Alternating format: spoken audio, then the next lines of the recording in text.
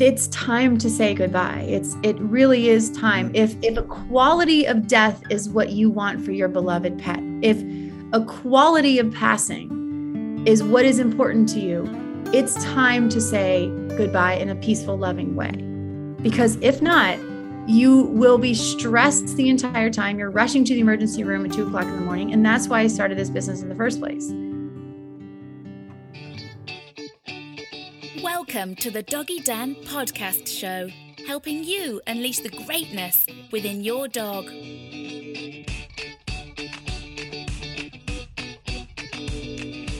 Hello and welcome everybody to another Doggy Dan podcast show, and today I am with Dr. McVitie, who, well, let me read her bio.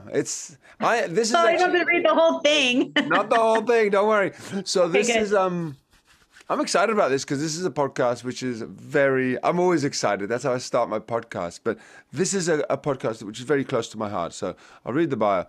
Dr. McVitie founded the Lap of Love Veterinary Hospital just 3 months after graduating from the University of Florida College of Veterinary Medicine. I got to say, when I read that bit, I was like, whoa, this was your calling. This is very much. And since that time, she's grown the service from one veterinarian herself to a nationwide network of more than 250 doctors and a full-time interdisciplinary support staff dedicated to making the end-of-life experience for pets and the people that love them as dignified and peaceful as possible.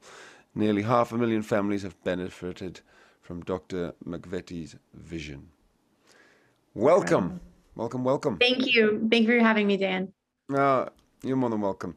So, first question, in your own words, can you explain for those people who are kind of thinking, I think I understand what she does, what it's about, what's Lap of Love, what do you do, and how did it come about? Yes. So I volunteered for human hospice when I was in college, and it came by because I was reading a book one day called Don't Sweat the Small Stuff. And the author and his wife talked about volunteering for human hospice and what an incredible experience it was. And at that time I was 19 years of age. I knew I wanted to be a veterinarian, but I had no real huge loss in my life at that point. Yeah. So I went and volunteered for human hospice, and it was this incredible experience. And I wasn't able to do it for very long. I think it was 9 or 10 months that I was able to do it in college. But first of all, the training that they give you. So as a volunteer, you go through this weekend long training. And they do these exercises where, like, basically you're put in the position, and it's a little bit like a guided meditation, honestly, of like, think about losing everything you love in your life. Think about losing your hair. Think about losing, your friends, because everyone has died, because most of them are older than, have already died. And like all these little things that you get into this mentality of like what it must be like to literally be facing your own end of life. I mean, that's like this, I don't know, potentially the craziest and worst thing we can ever think about. Right. Yeah. And so they walk you through this stuff. So when I got fast forward into veterinary medicine, I found myself very comfortable in those conversations. And that's not something that we are taught in veterinary school. So what it looks like in veterinary medicine is that, and I did emergency medicine. So people would come in on a Friday and they've got a 15, 16-year-old dog. They've got a 19-year-old cat, whatever. And they know that their dog or cat is facing the end of life, and they know that it's going to happen soon, but they don't want it to happen that day. And their mother, father, husband, wife, son, daughter get home on Sunday, get home from college in a couple of days. And can you just keep them comfortable for a couple of days? And I would say, yes, that's hospice care. And when I would say the word hospice, their shoulders relaxed. They got this look on their face that's like, oh, finally somebody gets it. And then obviously the next thing that was in my mind to say was, I'll come to your home on Sunday and we'll euthanize there. And thankfully, Dr. Katie Meyer, who I worked for in Tampa, Florida, she was the most amazing boss, and she would let me offer that to people. And it was this obvious thing. It was just so, when you start thinking about it like that, giving people a peaceful end of life, helping them through the process, helping them feel okay with it. And to be really honest with you, most people need permission to accept the euthanasia decision. They want the doctor to make them. euthanize. They want the doctor to be the one, you know what I'm talking about, right? To say, this is a good time. This is what I would do if he were mine. You're making the right decision. Why is that? They don't want to give up. They don't want to be the one to give up. They want me to be the one to say, this is the only next decision that you have. Yeah. So, because it's this guilt factor that they have. People will, we have in my business name, it says veterinary hospice and euthanasia, like in the business name, right? So when people call, and I answered my own phone for 3 years when I first started the business. So I answered tens of thousands of phone calls from families. They don't want to be the one to ask for euthanasia. And they feel very guilty if they are. People will say, I feel like I'm calling in a hit on my dog. They'll sign the consent form, and they'll say, I feel like I'm signing the death warrant for my cat. It's just, they don't want it on their shoulders. And no one ever taught me that in vet school. No one ever taught us, you have to be the first one that says euthanasia. Because I'd be in the emergency room, 22-year-old brand new graduate sitting there. And I'm thinking to myself, like, surely these people are considering euthanasia. Like, how can you not? Their dog, is not going to make it through. I can try a $3,000 surgery, but there's like a 5% chance that he's even going to make it alive. And if he does, then he's going to have months and months of nursing care to potentially even make it out. And it's just, you have to look at it like a human. You can say, we're going to try, we're going to do our best, but you just can't say that to an animal.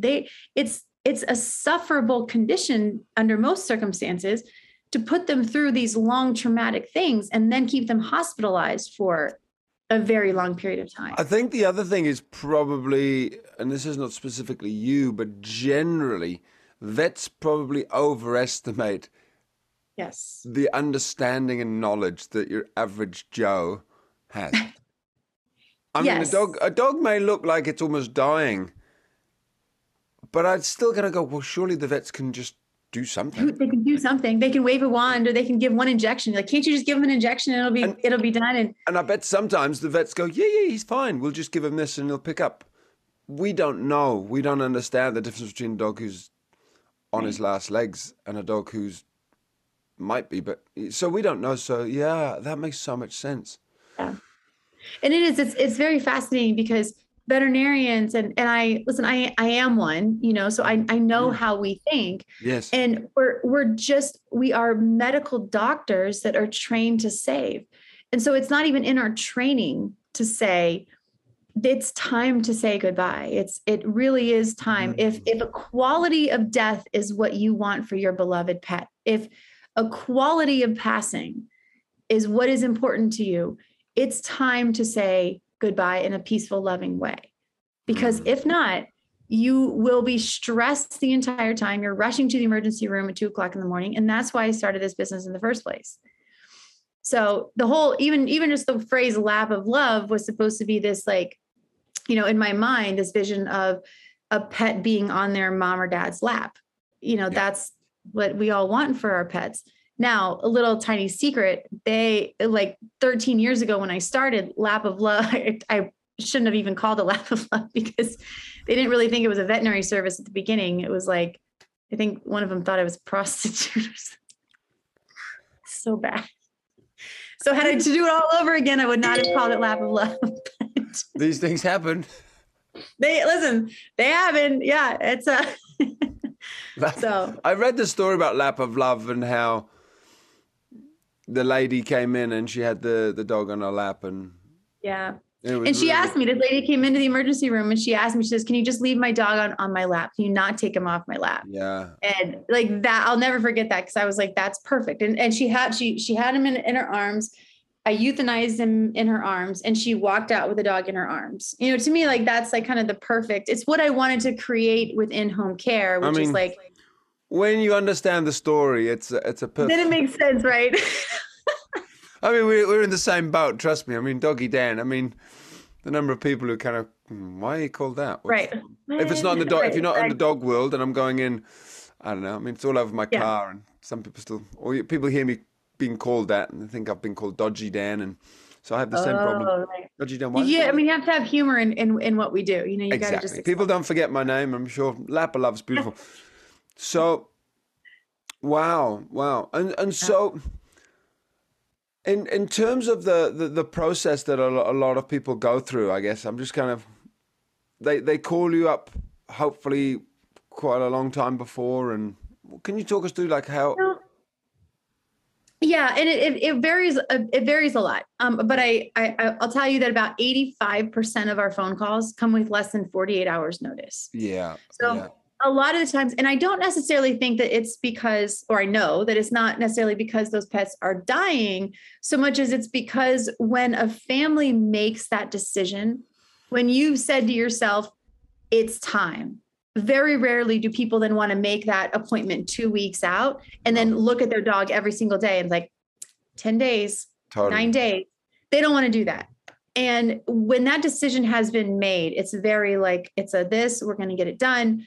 You know, they call us. And so in that way, from a business standpoint, we're very urgent care type of model versus an emergency care. And because cops don't like it when I go through stop signs and red lights and speed and stuff like that, I tend to not, I get pulled over for those things, you know, so I can't like rush to a home, but we are very, very much in urgent care. You know, you get up in the morning, your pet's had a really bad night and you need me there by 5 p.m., you know, something like that. That's typically the families. Most of our phone calls come from regular veterinarians that will refer the families to us. And what happens a lot of times is either they're at the emergency room, you know, like I used to be, and the family wishes to have an in-home experience, or the family calls the regular veterinarian and says, can you come to my home? And they say, no, we can't, because regular vets typically cannot leave their practice. Everyone is so busy. We don't have enough veterinarians out there anyway. So to get in the car and leave their practice is a significant amount of time. So then of course they can refer to us. Wow. And I'm trying to picture, I kind of want to share a little bit about my story because I've only got my reference point. Yeah, of course. And I'm very curious, and I think it'd be interesting for other people. My reference point was, I'll tell you a little bit more about my dear dog Peanut, who passed away, Peanut Butter. But she's kind of why I'm so fascinated about this. But all of my animals, I'm trying to think how many have I had, a cat and 2 dogs. When they've passed away, I've pretty much always been with them, kind of holding their paw, almost on my lap, or I'm right there. The whole family's there, and it's a very intimate moment. You know, dear Inca, I'll just share with dear Inca, who is this little doggy here. That's Inca. Always one ear up, one ear down. Love it. She was the most fearful dog in the world when we got her. I remember right out there on the garden, I remember sitting there thinking, I'm Doggy Dan. I've got this dog from the rescue center, and she is a nightmare. She is going to ruin my business. She barks, she growls. No one's going to believe I'm a good dog trainer. I've got the nightmare one. She's a nightmare. Anyway, she got better and better because I realized I did have a method that worked. It did work. She turned into a beautiful animal. She turned into the perfect dog, I realized, after 2 years. She was great with the kids. But she was still, she was the most nervous dog you'll ever meet. That was the problem. On the scale of 1 to 10, she was down at the 1. Terrified. When the vet came to put her down, put her to sleep, euthanize, I'll never forget, she lay there and she looked into my eyes. And normally it'd be like, there's a person here, and I know she was sick, but she was still totally compos mentis.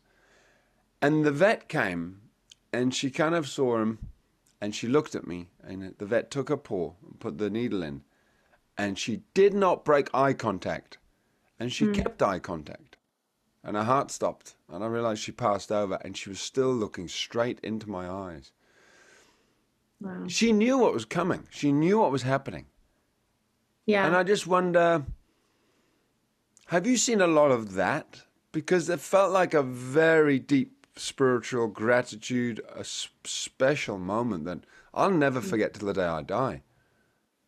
I would say, yes, I have seen a lot of it. And I say that with immense honor that I get to witness that between animals and their humans. And it comes in all different shapes and sizes. It comes in people saying like, did you feel that? and, or that, did you see that? And, or they would think like, he's still with me. And then, I'll say something, or I'll move, or the dog will like move a paw or something like that. And then like people just have this moment, like it is a spiritual moment that they have. And to really think about it, like we have the honor of witnessing, this passing over that we are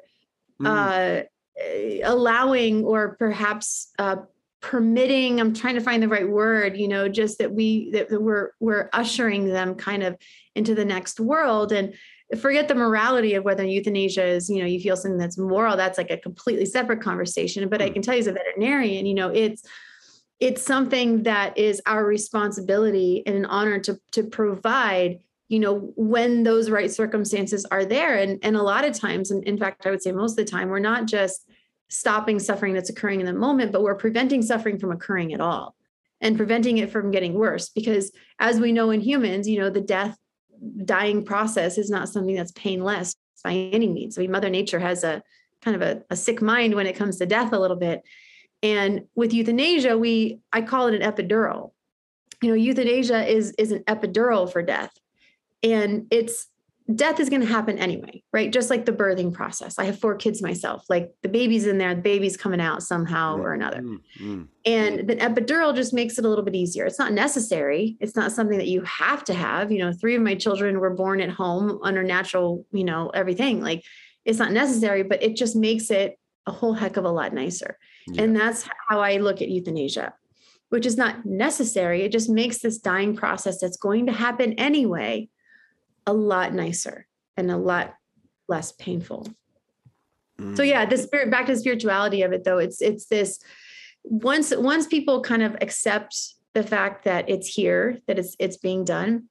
And that's the irony of it too, is that animals get it. Yeah. We're the ones that have a problem with it. We're the ones that are like, is it right? Is it right? Are we doing the right thing? Is it today? Is it tomorrow? Where are they going? Are they going to heaven? Are they not going to heaven? There's someone else on the other side waiting for them. Like we have these questions. And I feel that watching animals through this for many years, they're the ones that go through this experience with the purest of hearts and the purest of intentions. And so what is the general feeling because you must have been in many houses, I'm presuming, where a dog has passed away, and there's 2 other dogs, or there's a cat and a dog, and they come up, and do you see quite a bit of them coming over and meeting the? Yeah, I do. And it's very, just like humans, us humans handle death very, very differently. Other animals handle, better than anybody, like they all have their different personalities. And I would say that when you lose an alpha is when you will sometimes see changes in the beta dogs, but the beta dogs is more just because their true personalities are coming out. They're not being kept at bay by the alpha dogs. I mean, I would love for you to hear you expand on this in a second too, but like the other way, when you lose a beta dog, you don't always see an alpha dog caring or even showing any emotion at all. And I remember there was this one time, and cats are very interesting because cats all the time, I'll euthanize actually, even if I'm euthanizing a dog, cats like come out of the woodwork, and people say to me all the time, they're like, that cat never comes out. He's never here when strangers are here. And I think it's like the whole feeling of what we're doing and the emotional, probably change in the owners. The cats just like come out and like, they want to witness it. Yeah. There was this one time I was euthanizing a cat and the cat died, and another cat came out of nowhere once the cat died and walked up to the dead cat's body and goes and smacks it and then walks away. And the owner was like, he's wanted to do that his entire life. He goes, the cat that died was this bully, and just like was really mean to the other cats. So the other one just went, feline, screw you, and just kind of walked away. And so like, that just always reminds me, like these animals just have this pure interpretation of what's going on. They couldn't make it up, eh? You can't make that stuff up, but the animals aren't looking at the owners or me and saying like, how dare you? How could you do this? No. They don't have that. No. They're so pure in what they're thinking. Then there's this another one that I euthanized the dog, and the other dog walked over the body and started eating out of the food bowl. And the owner was like bona fide mad. He's like, how could she eat at a time like this? That's just terrible. I'm like, she doesn't think about it like that. Like, she's fine. So wow. I don't know. Is that what you would imagine as a dog trainer? Yeah. I've written the book called What the Dogs Taught Me About Being a Parent, because I saw so many similarities between parenting children and parenting dogs. Of course, children and dogs are different. Let's get that clear. However, you can love them the same amount, and there's so many similarities. However, a dog will never be a child, and a child will never be a dog. But there's so much crossover, especially in that area of emotions.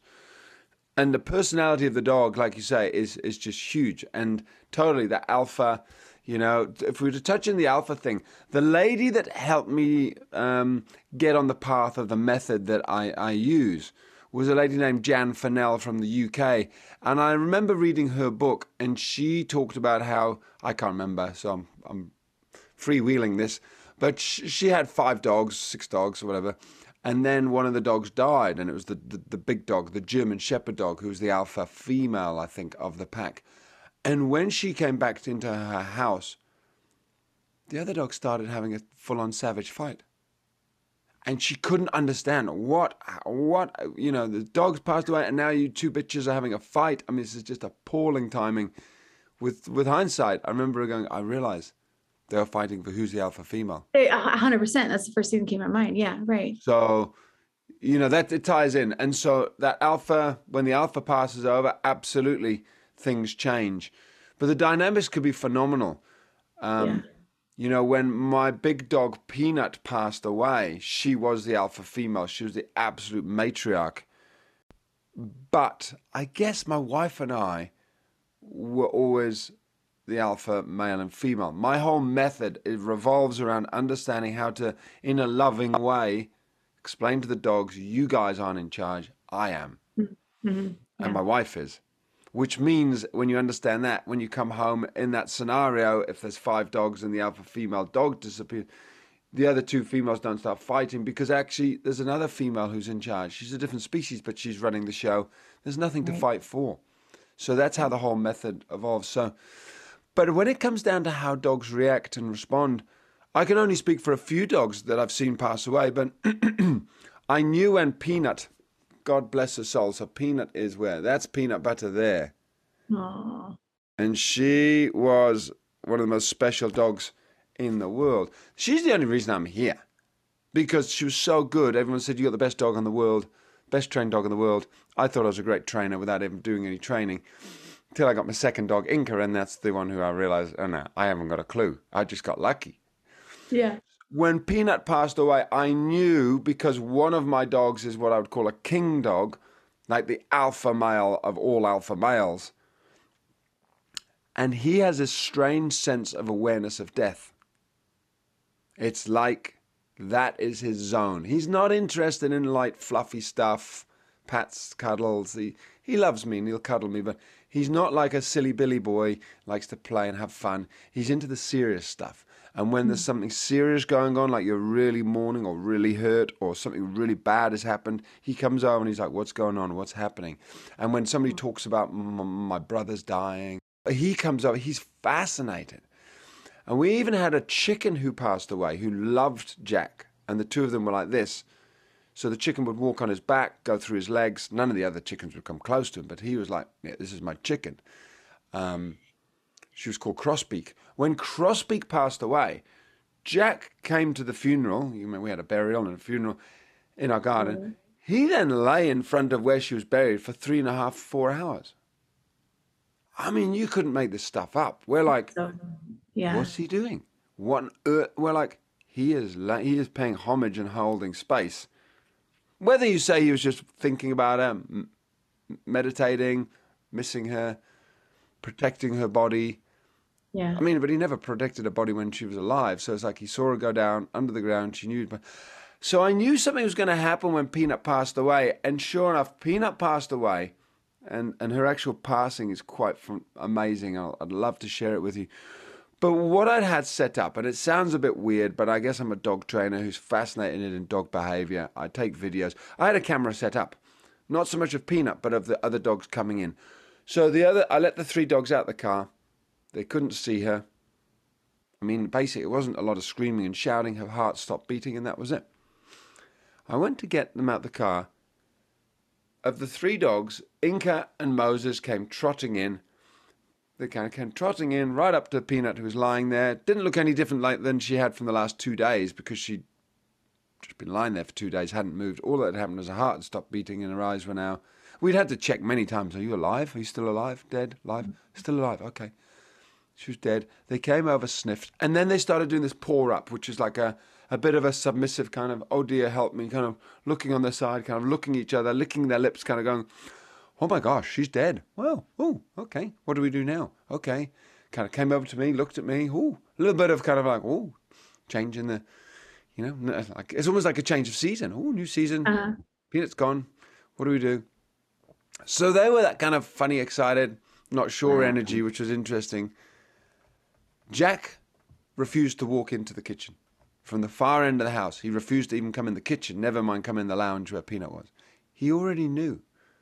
And I said, there's a camera of me saying, Peanut, Jack, come on in. And he's like, no way. I've never, in over a decade, I've never seen him not cross that. Unless I've said, don't come in. He just walks in. And here he was. I tried to bribe him in with food. I was like, Jack, come on in. Here. He's like, no way. He would not come in. And then he went and climbed into a car, my old car, which is the car I had, and he lay in the back seat. And I was like, what are you doing? Why are you getting in the back of that car?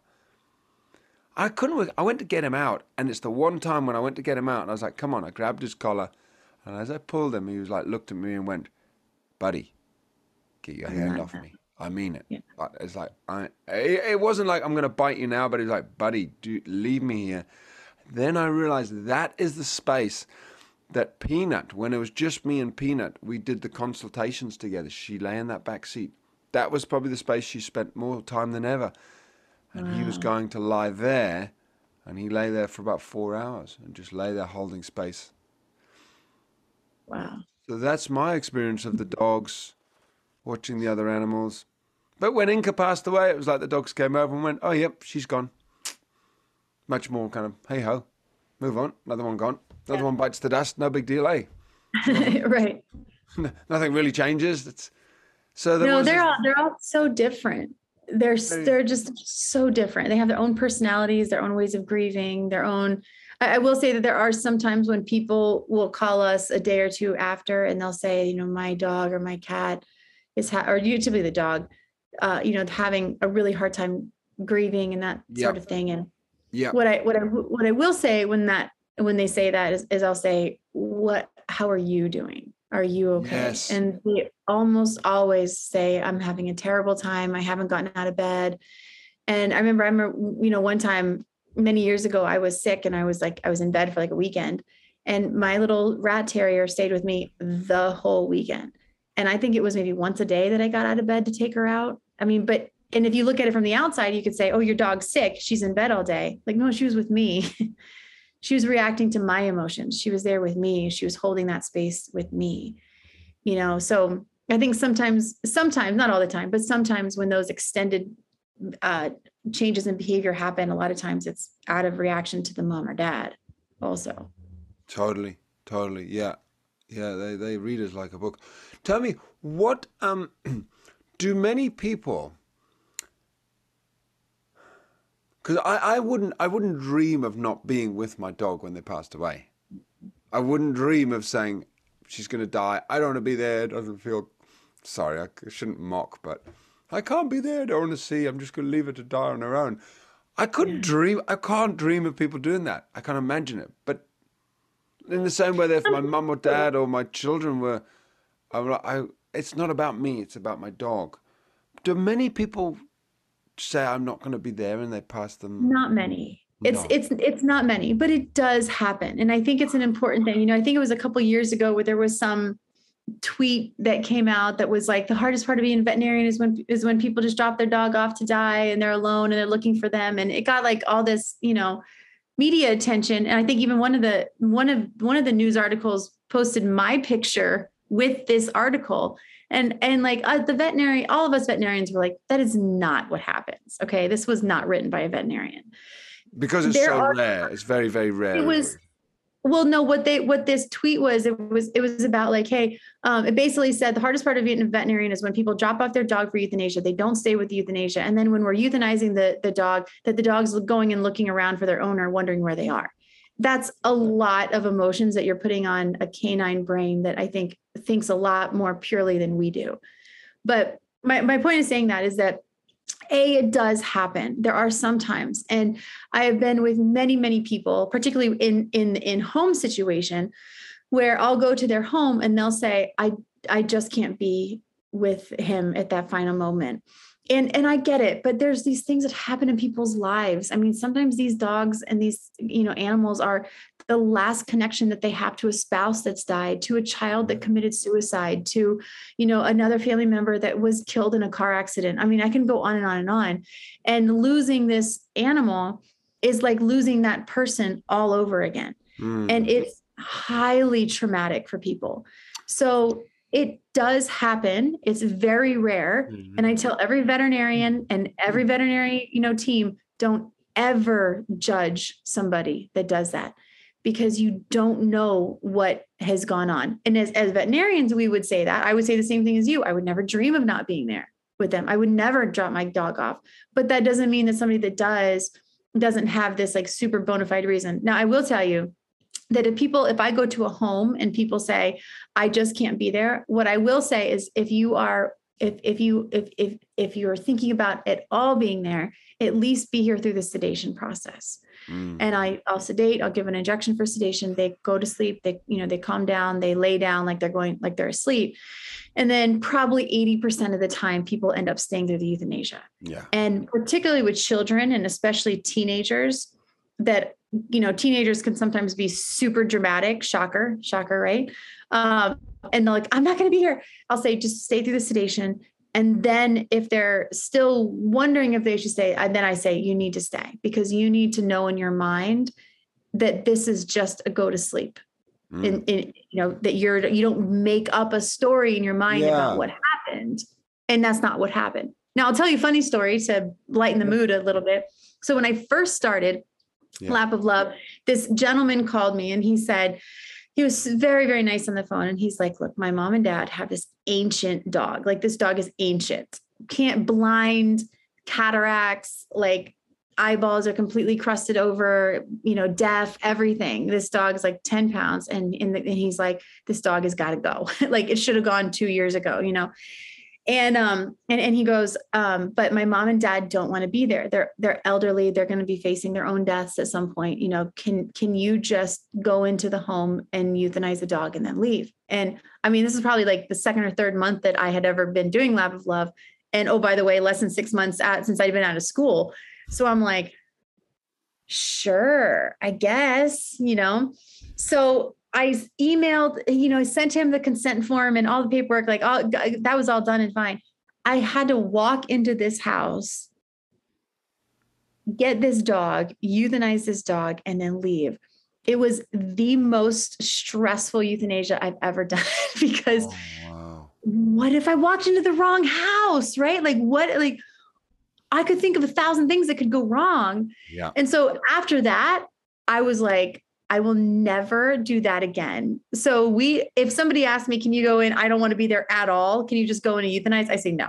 I'm like, no, you need to just be here. Be with me as I meet your animal. Yeah. And then if you want to step out, you of course can step out.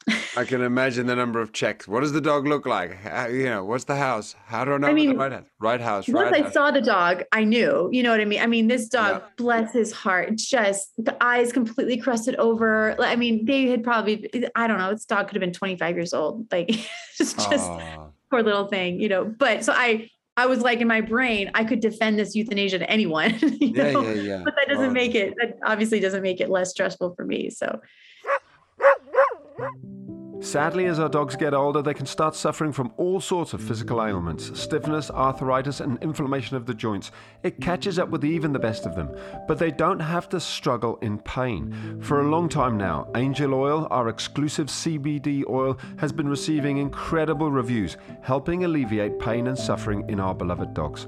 To give CBD oil a go, visit the show notes today at theonlinedogtrainer.com. When you use the code PODCAST, you'll get 20% off our full range of CBD products. The story I really want to share, I know I shared one about Inca, but the dog Peanut, who when she passed away, I had this thing, I had to be there when she took her last breath. And luckily, you know, she had, I think it was her kidneys were packing up, so she was kind of just shutting down, and I walked into the... How old was she? I think she was 13 and a half. Oh, yeah. She was a big Ridgeback cross, so she was a big girl. It was a pretty good life. Amazing life, pretty good age, very good age. I walked into the lounge, walked down the corridor, and I just heard her. She'd been doing the... And then this time she was really going into the... Is that panting or was it like a heavy breathing? Heavy gasping for air. So it was different than panting. Okay. Yeah. And when I looked into her eyes, I was right there. She just looked straight at me, and I looked at her, and she just fixated on my eyes. Same thing. It was like absolute love, and it was the most it's the most incredible experience to be there. And it's like all I remember feeling is this absolute. It's okay. It's absolutely okay. I love you. It's all good. And you gave her permission. Gave her permission, and Was there at any point? Yeah, go on. Go. Was there any point, because you had such drastic differences and experiences between Inca and one euthanasia, and then one a quote natural passing, And was there at any point with Peanut that you were freaking out, that you were thinking, I need to get her euthanized so that this doesn't go on? Or you seem so calm about it now, which is beautiful. Yes and no. There was that thing of, do I need to get somebody in, or is she going to pass over? Okay. Because that was the big fear, of course. That's the big fear I'm sure most people have, is I don't want my dog to be in pain. I don't want my dog to be suffering. But I felt like I had a good enough gauge on where she was at. And I felt like she wanted to pass over naturally. There was a feeling like she said, I got this. I'm part of Mother Earth. I know how nature works. I can hold this. Inca was a far more fragile little girl. She was like very worried, very squeamish. Peanut was more of a big solid, she could handle of the earth. Right. Yeah. She was a tough cookie. Yeah, that's a beautiful thing, and I wish that there were I wish that a higher percentage of people had that type of kind of embracing of that natural process, because when we talk about quality of death, that's exactly what I mean, which is, you don't want to be freaking out in those moments. You want, and if it happens fast like that, which there are certain disease processes, congestive heart failure, hemangiosarcoma, like there's certain disease processes that go downhill really, really quickly. And when I do hospice with those families, I try to explain to them, like, one of two things is going to happen. You're going to make the decision to euthanize a little sooner than you want to, but because you want a very particular experience for your pet, or you're going to wait until that cliff happens, because there's some diseases that are kind of like a cliff. And when they go downhill fast. And you don't know until they go downhill that it's super bad like that. And you don't have any warning. So when that happens, be with them, be present, just be calm and loving, and put your hand on them and hug them and love them, because it's going to be over in a very short amount of time. Yeah. And you don't want that time to be in rushing to the ER or throwing them in a car, and all of a sudden halfway there, they're dead. And instead you're able to just sit and love on them and have that confidence that obviously you have as well. I think that probably 51% of that for Peanut was your confidence in her. Yeah.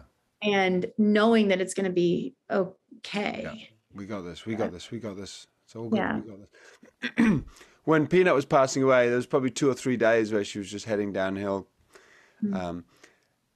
And I'll tell you this story because it's just changed my life again. She always danced to the harmonica. Oh my God. Played a harmonica. Didn't plan it. Just my mate went, "Roo," and she was like, "Oh, Dad, what on earth are you doing?" You pick it up. She danced. She couldn't. She was like, "Oh, oh." Anyway, before about 6 months before she passed away, somebody was playing a harmonium, which is a squeeze box, or it's a box about so big with some keys, and the Indians play them and sing. And I've always loved singing, and I was like, I got to get one of those. It sounds like a harmonica. So I bought it 3-4 months before she passed away. Never really got into it, played it. Before she was 2 days before she passed away, I thought, I got to play it. I haven't played it to her yet. Went and got it, sat there. She's lying there. I'm singing and playing. This song came through me which I'll share the link on this podcast when I put it up. This song came through me, and I sang this song for her, and it was the most phenomenal connection as she slowly, lay there listening. But the big thing that happened was there was this phenomenal point in time and moment where, looking into her eyes on this kind of last day, she just looked at me and she just said, "Be here now and experience love." It was like this phenomenal thing was, she was saying, it's okay. It's like, I know I'm passing away, but I'm not in extreme pain. There's the other side. I know where I'm going. It's all good. And there was this incredible, like I said before, looking into her eyes and feeling a moment of absolute pure love. She had the greatest amount of love for me, and I had it for her. And I was crying, and she was just looking at me. And she said, life doesn't get any better than this. Not because she was dying, but because the connection was as deep and as intense and as pure as any emotion I've ever had. And it was like, wow. Yeah. To miss that, I can't remember exactly how soon it was before she passed away, but to miss those moments, if I ever want to cheer myself up and remember we can have the feeling of love at any point in our lives. It's a feeling, it's an emotion. I can hook back into that time. It was the greatest gift I've ever been given. Wow. The gift of being able to tap into pure love. Mm-hmm. She looked at me and said, "This is what it feels like. Can you feel that?" And so I do a lot of men's work and relationship work. My wife and I, it's what we do. I can come back to that place of love because it's anchored in so deep in my heart. Yeah. It's there. And I think that losing that is such a difficult thing for a lot of people, because you have this perspective that you can tap into it and you remember it and it's there for you. And there are so many families that we work with that it's one person and they lose that and they don't feel like they can feel that anymore. They don't have it anchored in them, and you want it physically. You want that eye gaze constantly. Like, you look for that when you come home, and it's that loss is it's a real loss to a lot of people. It is. So how do you teach people that then? When like, what would you say if someone's like, yeah, but I lost it. I don't have it anymore. So for me, there's almost a phase of, there's the grief of the loss. Mm-hmm. And there's that transforming of that grief into the emotion of the love that you had when you had that. If that makes sense. I don't have Peanut with me anymore, and I'd love to pat her and cuddle her and look into her eyes.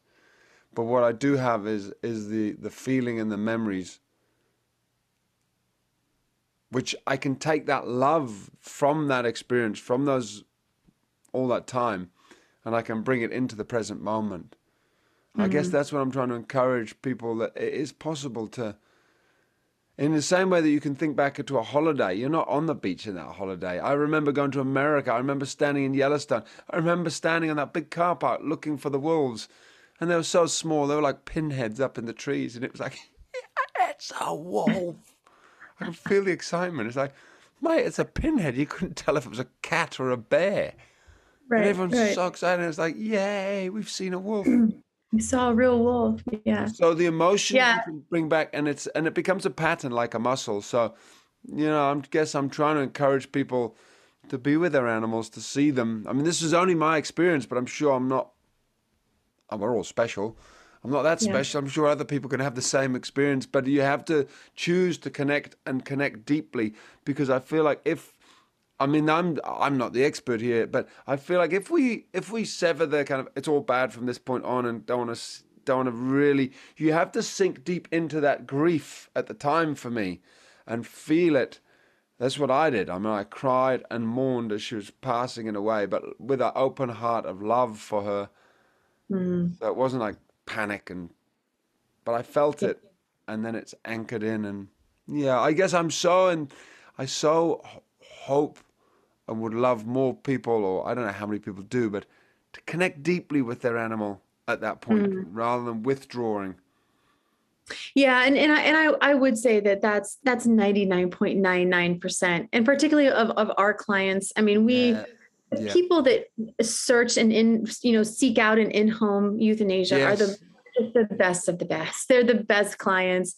Now, listen, they're not always the wealthiest, and they're not always going to be the ones that did everything that the veterinarian said to do, but they're the ones that love their animal. And whether or not that is, the farm dog that was outside with his owner every single day and is his owner's, business partner, if you will, right? Or it's, the little tiny teacup chihuahua that was with their pet. Like, they all have different relationships with their animals, but at the end of the day, it's all the people that use us are the ones that are just the ones that love their pet the most, and they have that connection. And I think that I even get a lot. And if you ask any veterinarian, this would be the case. There's a significant amount of our clients that actually don't have other human connections in their lives. And therefore, we have a particular subset of clientele that their animal is their only friend, their only family, their only outside, of their own self, the only connection that they have. And there are a lot of those people that it's difficult for us to leave the home because you don't know how they're going to be after you leave. Yeah. So that is a certain, but to be honest, I mean, I tell you that there's a percentage of veterinarians that are the same way. They didn't have any other human connections in their lives. They had deeper connections with animals than they did with humans, which then inspired them to become veterinarians. And it's this I'm sure you would, see this too in your subset of the profession, is that there are people in the animal world that don't connect well with other humans, and they are very connected to animals. And I think that can be a positive, and it can be obviously a negative as well, but it's definitely something that I witness, good and bad, from my vantage point of watching them pass away, for sure. So it's fascinating. I'm looking at the time going, wow, we could chat for hours, but probably I've got all these questions. I don't think I looked at any of them. Just lovely when you have a conversation and it just flows. It's right. It just flows. So how can people find out more? Obviously, people are going to be going, wow, what's the best place to? Yeah, well, lapoflove.com is our website. So obviously we have tons of information on the website, just tons. And we've done that on purpose, because at 3:00 in the morning, when you're up and your pet's whining or crying, you don't know what to do, go online. We have videos, we have articles, we have just a whole bunch of stuff that can hopefully help people. We also have a tele-advice line. So that is a conversation with one of our doctors that can help you through the quality of life conversation of your pet. It's not medical advice. It's not prescribing medications, but it's talking to experts in this field that have done this type of practice for a long time. And you just simply want a new approach to what's going on. So there's tele-advice. And then, we haven't expanded to New Zealand or Australia yet, but that is in the works at some point. Wonderful. So hopefully at some point we'll be out there, but there are doctors I know in the area that do in-home care. And if they don't advertise specifically in-home euthanasia, at least you can, Google just mobile veterinarian, in-home veterinarian, and you'll find doctors that do come to the home. Yeah. And the last thing too, is that we have, when COVID hit, we started a pet loss support department just because we haven't seen anybody else really do it to the scale that we needed it. So we went ahead and started a pet loss support. So we have 3 things that we do for families that need it. We have, number 1, free Zoom pet loss support groups that meet almost every single day of the week, completely free, Zoom in from anywhere. So that's one. Number 2, we have, I think they're 8-week classes where you can go once a week to the classes. And so it's a little bit more for people that really just need a little bit more content, maybe some intellectuals out there that kind of need to understand like why we grieve from the inside out. And kind of that's what helps get through it. Yes. Yeah. And then the last is we have one-on-one coaching as well, if families really need just something that's a little bit more one-on-one. Wow. But yeah, and then we started along with the pet loss. We do the only one that I found anywhere is a pet loss support group for anticipatory grief. So people that are actually facing imminent loss of their pet. And then the other one is for children. So for children that have a loss, and obviously the parents attend that with the children. But so that's definitely something that anyone could take advantage of. Comprehensive.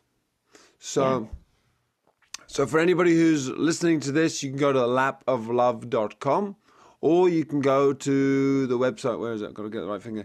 theonlinedogtrainer.com. If you're listening to this, go to theonlinedogtrainer.com/lap of love. And what we'll do there, we'll have the transcription and all the links to all the things we've chatted about. Yeah. Perfect. That's pretty much it from me. Any final word, Danny? I think the last thing is what people usually ask me at the very beginning, which is, how do you do this? Why do you do this? And I would say that there are very few jobs out there in this world that you get a thank you for every single moment, every time you have an interaction with a client. And we get the most immense, incredible thank yous, like thank yous with a tear in your eye. I mean, nobody gets that these days. Like, think about, the person at the grocery store, like, do you get a thank you for what you do? And that's why the doctors like me that choose to do this work, there's an immense, it's a calling that we have. And we elect to do this work. We want to. We know that we're good at it, and we provide something that is only a very few amount of people on this world, on this earth can provide. So we do this very much on purpose, and we do not deal with compassion fatigue. On the opposite, we're the ones that are the least most, compassion fatigue, because we choose this work, and it's something that we embrace lovingly and get a ton of fulfillment from it. Like, just wow, brilliant. You go to bed at the end of the night, and obviously my heart hurts for the families that have lost their pets that day, but that you did a good job and that you provided something that is appreciated. And there's a lot of fulfillment that comes from that. Beautiful. Yeah. Beautiful. Well, thank you for having me again. Yeah. Thank you. Thank you. It's been awesome. Thank you, Dr. Danny McVetti, for coming on the show. And for those of you listening, thank you for tuning in and staying with us. And you've been listening to another edition of the Doggy Dan podcast show, where we believe that within every dog is a good dog, and within every good dog is a great dog. Have a beautiful day, and as always, love your dog. Bye-bye. You've been listening to another episode of the Doggy Dan podcast show, bringing you one step closer to creating harmony with your dog.